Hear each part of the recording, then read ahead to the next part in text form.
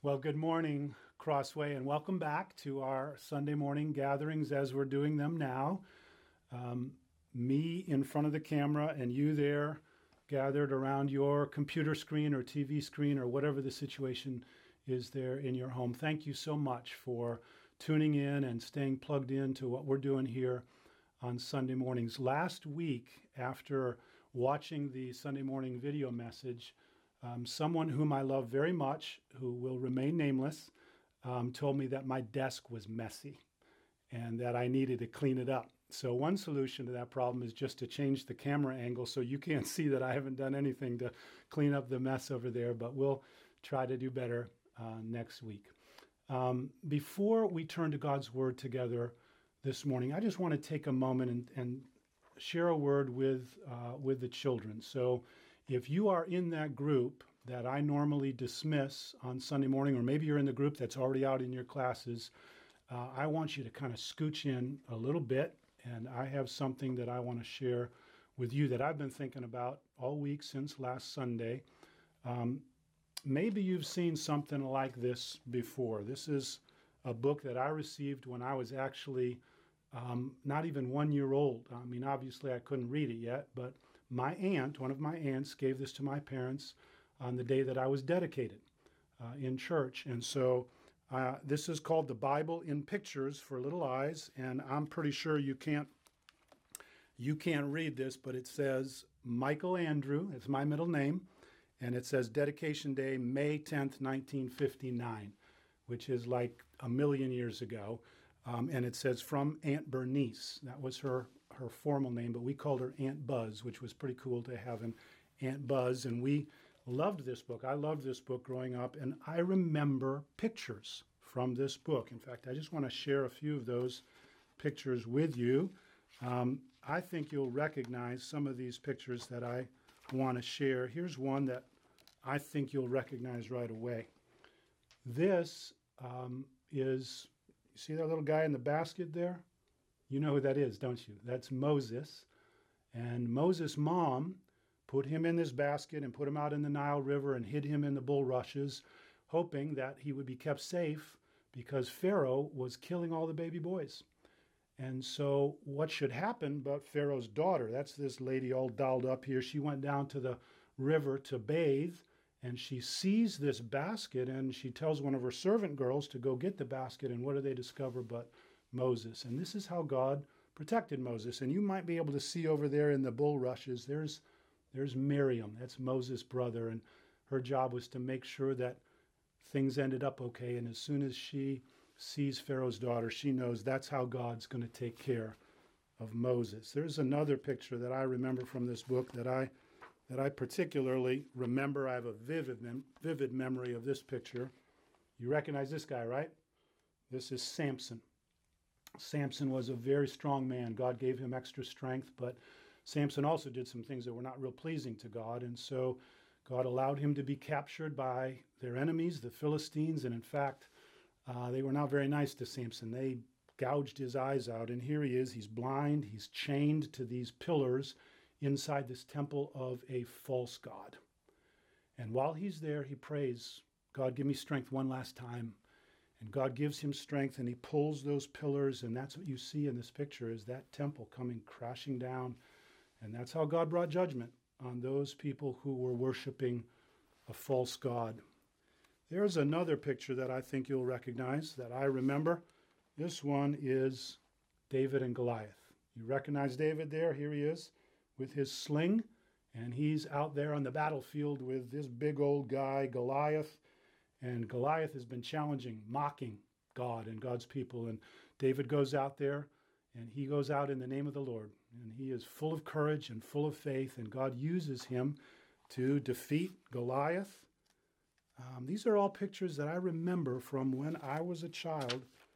This is one of my favorites. Recognize this? This is Daniel there in the middle. And Daniel lived in a country where he was not allowed to pray. The king said, no one can pray, and if anyone prays, we're going to throw you in the lion's den. And Daniel said, I'm going to still pray because I love God and I want to talk to God. And so someone saw him, and so the king had to follow his orders, his own orders, and He threw Daniel in the lion's den. And here's all these lions. They look really hungry. In fact, look at this guy right here. He's looking up at Daniel like, he looks tasty.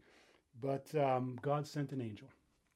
And that angel stopped the lion's mouth so that Daniel slept safely in that den all night long, and nothing happened to him. And God was glorified through Daniel's faith and Daniel's obedience. But the main reason why I thought about this book was this picture right here.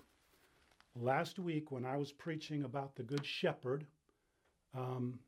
this picture came to my mind. And I remember seeing this picture as a little boy and just being so drawn to it and so drawn to Jesus because of this picture. Jesus told a story one time about a good shepherd, and that shepherd had 100 sheep, and one day he was counting his sheep and he got to 96, 97, 98, 99, but there was no 100. And so he knew one of them was missing, and so he put the 99 in the fold to keep them safe, and he went out to look for the one lost sheep, and here he is. And I know that animals don't have the same kind of thoughts as people do, but if they did, I think this little sheep would be looking up at the shepherd saying, I am so glad to see you. Thank you for coming and finding me. And Jesus told this story to help us understand what he's like, what Jesus is like, especially when we wander. Jesus loves us, and he comes and he finds us. So I wanted to share this with you. I hope you enjoyed this. I know that it's probably more enjoyable for some of our younger ones, but we all love pictures, so I'm glad you all kind of scooted in to pay attention. All right, now, would you all, everybody, turn with me in your Bibles to the Gospel of John, chapter 11, for this morning's message. I think I have probably preached from this passage more than any other passage, with the possible exception of Romans chapter 8, from the Bible. And the main reason for that is because just about every funeral that I've done, I make reference to John chapter 11. And in the 20 plus years now that I've had the privilege of pastoring at Crossway, I think I've done close to 50 sermons. So that's a lot of references to John chapter 11. But I've also preached from this passage in our normal Sunday morning messages, I think on 3 different occasions over the years at Crossway. And so you might be asking, well, why are you preaching from this again? Here's why.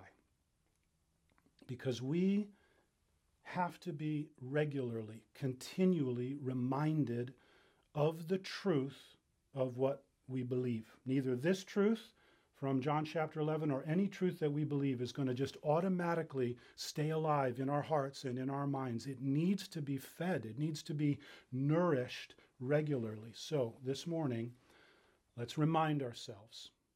Let's feed ourselves again on the truth of God's word from this great chapter, John chapter 11. And let's start by reading this passage. It's a little longer passage, but I want us to read this together because we need this. And it's also a really great story. So you follow along, John chapter 11, starting at verse 1. This is God's word. Now, a certain man was ill, Lazarus of Bethany, the village of Mary and her sister Martha. It was Mary who anointed the Lord with ointment and wiped his feet with her hair, whose brother Lazarus was ill. So the sisters sent to him, saying, Lord, the one whom you love, notice that, the one whom you love is ill. But when Jesus heard it, he said, this illness does not lead to death. It is for the glory of God, so that the Son of God may be glorified through it. Now, Jesus loved, notice that again, Jesus loved Martha and her sister and Lazarus. So when he heard that Lazarus was ill, he stayed 2 days longer in the place where he was. Then after this, he said to the disciples, let us go to Judea again. The disciples said to him, Rabbi, the Jews were just now seeking to stone you, and you are going there again? Jesus answered, are there not 12 hours in the day? If anyone walks in the day, he does not stumble, because he sees the light of this world. But if anyone walks in the night, he stumbles, because the light is not in him. After saying these things, he said to them, Our friend Lazarus has fallen asleep, but I go to awaken him." The disciples said to him, "Lord, if he has fallen asleep, he will recover." Now Jesus had spoken of his death, but they thought he meant taking rest in sleep. Then Jesus told them plainly, "Lazarus has died. And for your sake," notice that, "for your sake I am glad I was not there, so that you may believe. But let us go to him." So Thomas, called the twin, said to his fellow disciples, "Let us also go, that we may die with him." Now, when Jesus came, he found that Lazarus had already been in the tomb 4 days.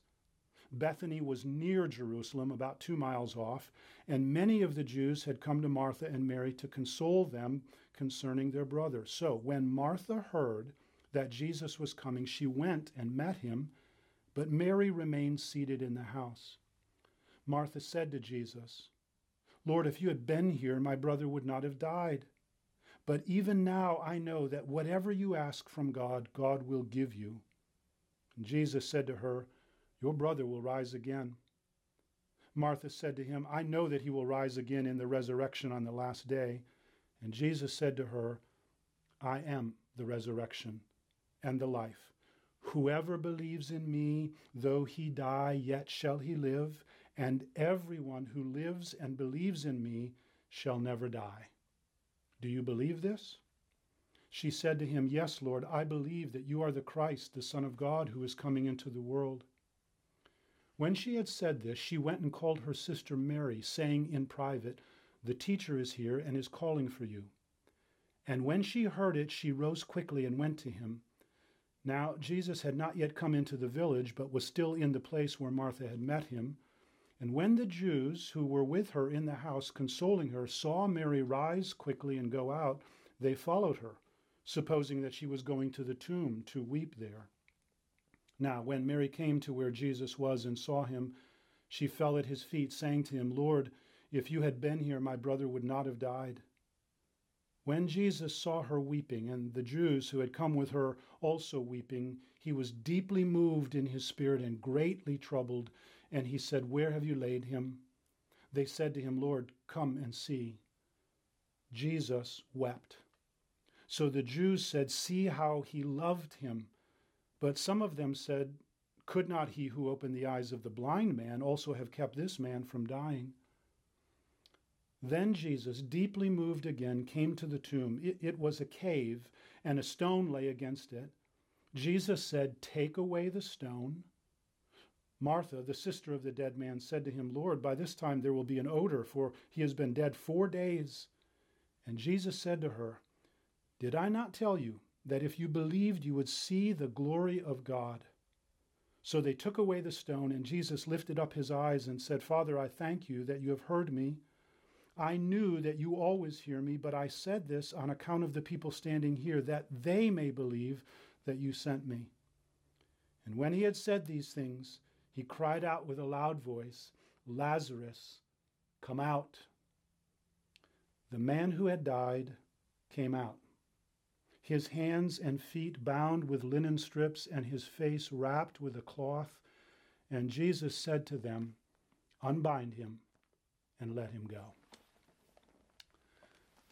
There is something very interesting happening here in John chapter 11. And when we notice it, it helps us to get at the heart of what's really happening in this chapter. Here's what we see. We see Jesus' love for people, and that love calls them to believe in him, because when they believe, they receive life. Let me say that again. We see Jesus' love for people, and out of his love, he calls them to believe in him, because if you believe in him, you receive life. And we see that happening in John chapter 11 along several different relational lines, and that's what I want us to look at together this morning. So let's start first with Lazarus. Now, in one sense, it's the most obvious, but it's also the least explicit, the least clear. We are told pretty much right from the beginning that Jesus loved Lazarus. He was a very close friend. John comes right out and tells us in this chapter and lets us know that there was a very close relationship between Jesus and Lazarus. Jesus would often go to Lazarus' home. It was just a few miles away from Jerusalem, and Jesus would regularly go there to that house to just kind of get away from the crowds and to unwind and relax a little bit. Wouldn't you love to have seen what it was like in that home with Jesus unwinding? I'm sure there was a lot of laughter. I'm sure there was a lot of joy over meals and a lot of love and friendship that was shared. Lazarus was a very special friend of Jesus, such that John lets us know right away, verse 3, so the sisters sent to him, saying, Lord, the one whom you love. And in verse 5, it says it again. Now Jesus loved Martha and her sister and Lazarus. Later in the chapter, in verse 36, the Jews say, see how he loved him. Now, what Jesus does out of his love for Lazarus is remarkable. I mean, that's an understatement. Because after he dies, Jesus raises Lazarus from the dead. After Lazarus dies, Jesus raises him from the dead. But in the process, Jesus calls him to believe. Now, it's not stated explicitly, but it is necessarily implied. I mean, imagine what this must have been like for Lazarus. We don't know what his final hours had been like. We don't know what level of consciousness he had. What were his last thoughts? Did he know that he was dying? But at some point, he finds himself lying there, conscious, awake. He's got something wrapped around his face. He's aware he's lying on something cold and hard. He's all wrapped up, and he's sure that he's heard a voice calling his name and telling him to come out. When do you think it dawns on him that he's in a tomb? When does it dawn on Lazarus that he's been dead? At what point does he realize that he now must do something? He must get up. I think sometimes we have this image of Lazarus coming out of the tomb like he's some zombie or something. But what was really the case was that here was a man who was alive and awake and no doubt very confused. And he's slowly coming to an awareness. And in order to move, in order to get up, he had to believe. And he did. Look at verse 44. The man who had died came out, and his hands and feet were bound with linen strips, and his face was wrapped with a cloth. And apparently, understandably, it had a profound effect on him and on others as they saw him and as Lazarus shared his story with them. We see a little snapshot of that in chapter 12. Look over there for just a moment, chapter 12, verse 9. When the large crowd of the Jews learned that Jesus was there, they came not only on account of him, but also to see Lazarus, whom he had raised from the dead. So the chief priests made plans to put Lazarus to death as well, because on account of him, many of the Jews were going away and believing in Jesus. Jesus' love for him called him to respond in belief so that he might live. And while this life that he has, this renewed physical life that he has, it's real, it's really representative of a far greater reality. The life that Lazarus is now living at the end of this passage isn't the main thing that Jesus wants to give him. It's just an extension of his old life. It's just a very slight lengthening of the dot that is his ordinary life. He'll have to go through dying again. But Jesus has a greater life to give. And that becomes really clear in the second line that I want us to trace. It's with these two sisters, Martha and Mary, whom, notice, verse 5, Jesus also loved. Jesus loved Martha and her sister. So Jesus has, with Martha and Mary, this same warm, tender, affectionate relationship. They've spent a lot of time together. They have become very close. These sisters are very dear to Jesus. He cares about them, and the main way that Jesus shows his love for them is in his desire for them to believe so that they will have life. Look back at that interchange between Jesus and Martha in verse 20. So when Martha heard that Jesus was coming, she went and met him, but Mary remained seated in the house. And Martha said to Jesus, Lord, if you had been here, my brother would not have died. But even now I know that whatever you ask from God, God will give you. And Jesus said to her, your brother will rise again. And Martha said to him, I know that he will rise again in the resurrection on the last day. And Jesus said to her, I am the resurrection and the life. Whoever believes in me, though he die, yet shall he live. And everyone who lives and believes in me shall never die. Do you believe this?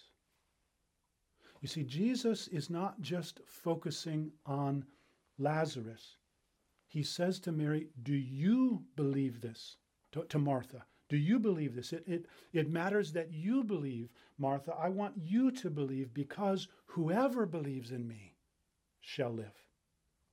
And Jesus really wants her, and later her sister Mary, to have this everlasting life.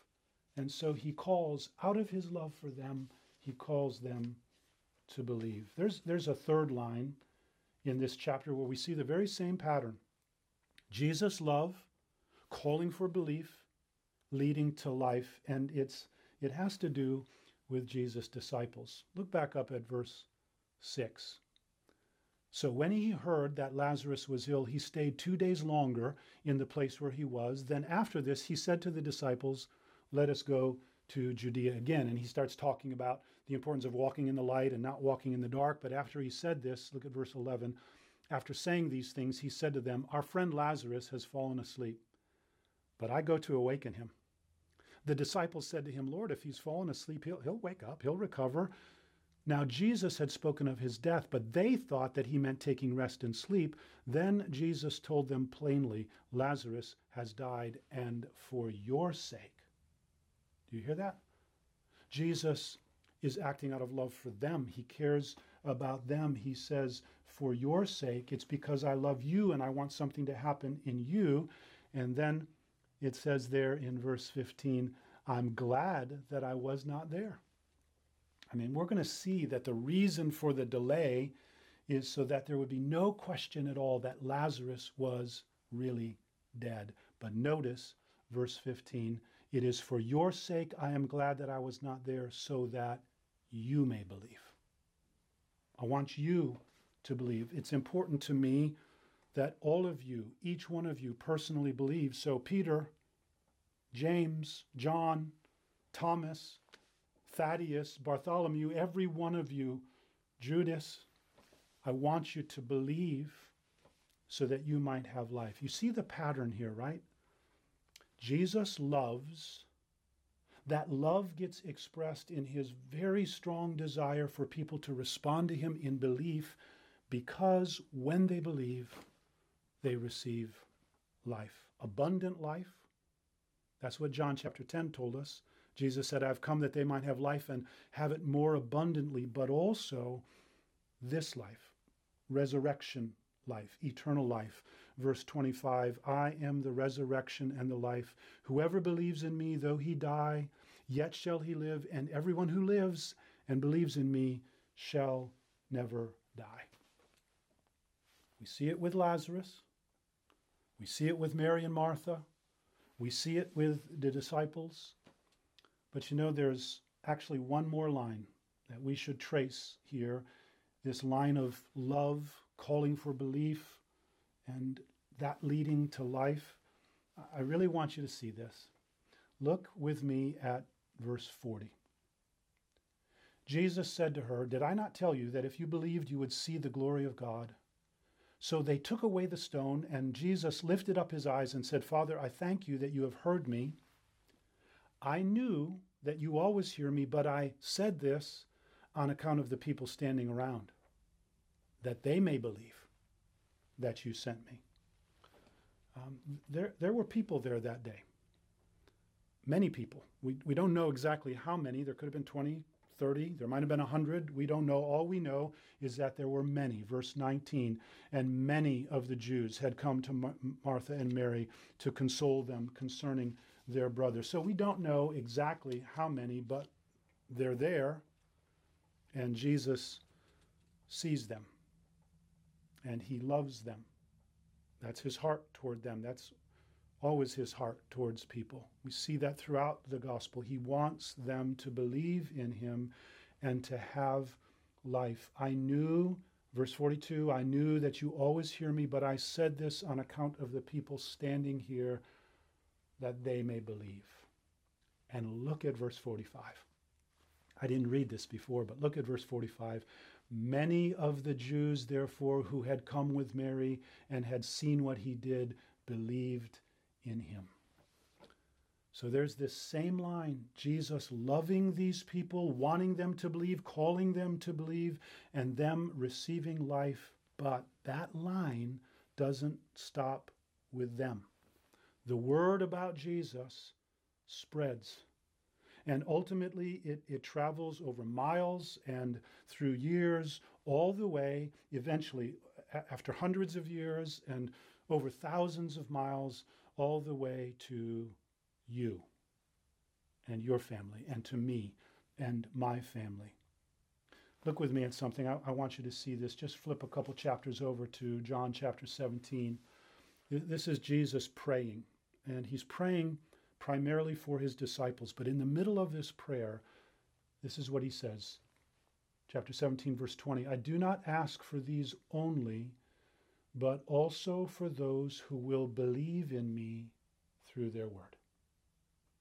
Also for those who will believe in me through their word. And as we read the account in the very next book of the Bible, the book of Acts, what we read is that word spreading. It goes north, and then it goes west throughout the Mediterranean world, and then it leaps over into Europe, into Greece, and into Italy.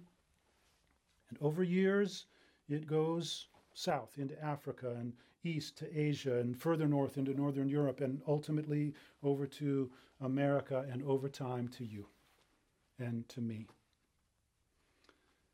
You know, you weren't there in the crowd on that day. I wasn't there. We weren't there in the crowd, but we were in Jesus' mind. We were in Jesus' heart. Jesus saw you, and he loved you, and he wants you to believe so that you might have life. Friends, look again at those words in John chapter 11, verse 25. Jesus said to her, I am the resurrection and the life. Whoever believes in me, though he die, though she die, yet shall he live. Yet shall she live. And everyone who lives, believes in me, shall never die. Whoever believes in me, whoever puts their trust in me, whoever turns away from trusting in themselves and their own goodness, their own good works, whoever puts their trust entirely in Christ shall live and have everlasting life. And the question for every one of us is very simple. Do you believe this? Do you believe in Christ? You know, I believe there are at least two things that we need to take away from this morning. We might think of this as a small lesson and a really big lesson. Here's the smaller lesson. Jesus is very willing for us to experience difficult things in order that something far greater than our own comfort and our own ease might be produced in us. We don't like that. Our comfort and our ease is something that we feel very strongly about, but what we see here in John chapter 11 is that Jesus is willing for those he loves to experience trial and heartache and discomfort and danger so that something far greater and far more lasting might be provided. And don't think for a minute that Jesus is not willing to do the same thing for you. He loves you. He wants you to have life. So here's the question connected to that first smaller lesson. In your present challenging circumstances, whatever they might be, what are you valuing most? Is it your physical, emotional, psychological comfort, or is it God's purposes to grow your faith, to grow your endurance, to grow your character, to grow your hope in Him? So that's the first lesson. But now here's the second big lesson. It's the main lesson, I believe, of John chapter 11. Here it is. For those who have put their faith in Christ, the sting of death has been completely removed. And it has been replaced with this promise of everlasting life.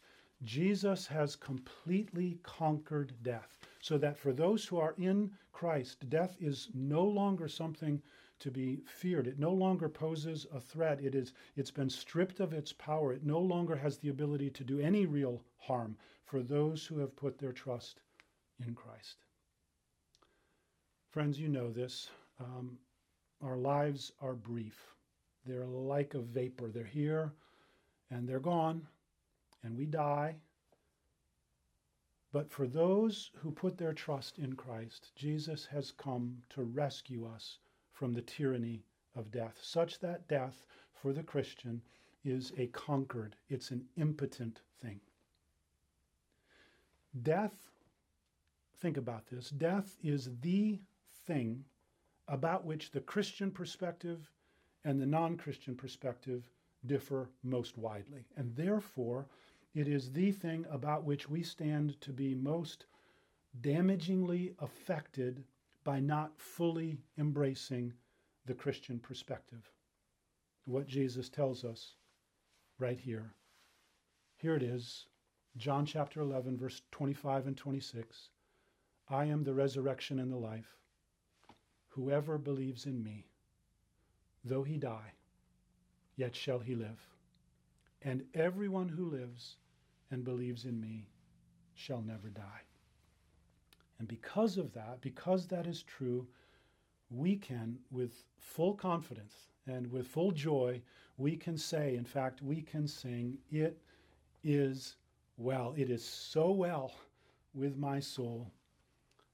Thanks be to God for his indescribable gift. Let's pray. Father, thank you for your word again this morning. And Lord, we pray that as we now go into the new week, that you would continue to minister to us through your word, through our worship, through our mutual care this week. Lord, we ask you, would you help us to trust you and to live in the good of what you've told us here in John chapter 11. Father, thank you for the love you showed to us in Christ. Help us to live in the good of his unfailing love. We pray this in Jesus' name. Amen. Well, Crossway, thank you for tuning in, and we would just ask you to continue to pray for us, especially as we in these coming weeks begin to think about what it's going to look like for us to regather. We need to think about that with wisdom and with creativity, and so we ask, would you pray for us? We hope it's not too many weeks out, and we need to be thinking about it now. So pray as we continue to pray for you as well. God bless you. We'll see you next Sunday. Bye-bye.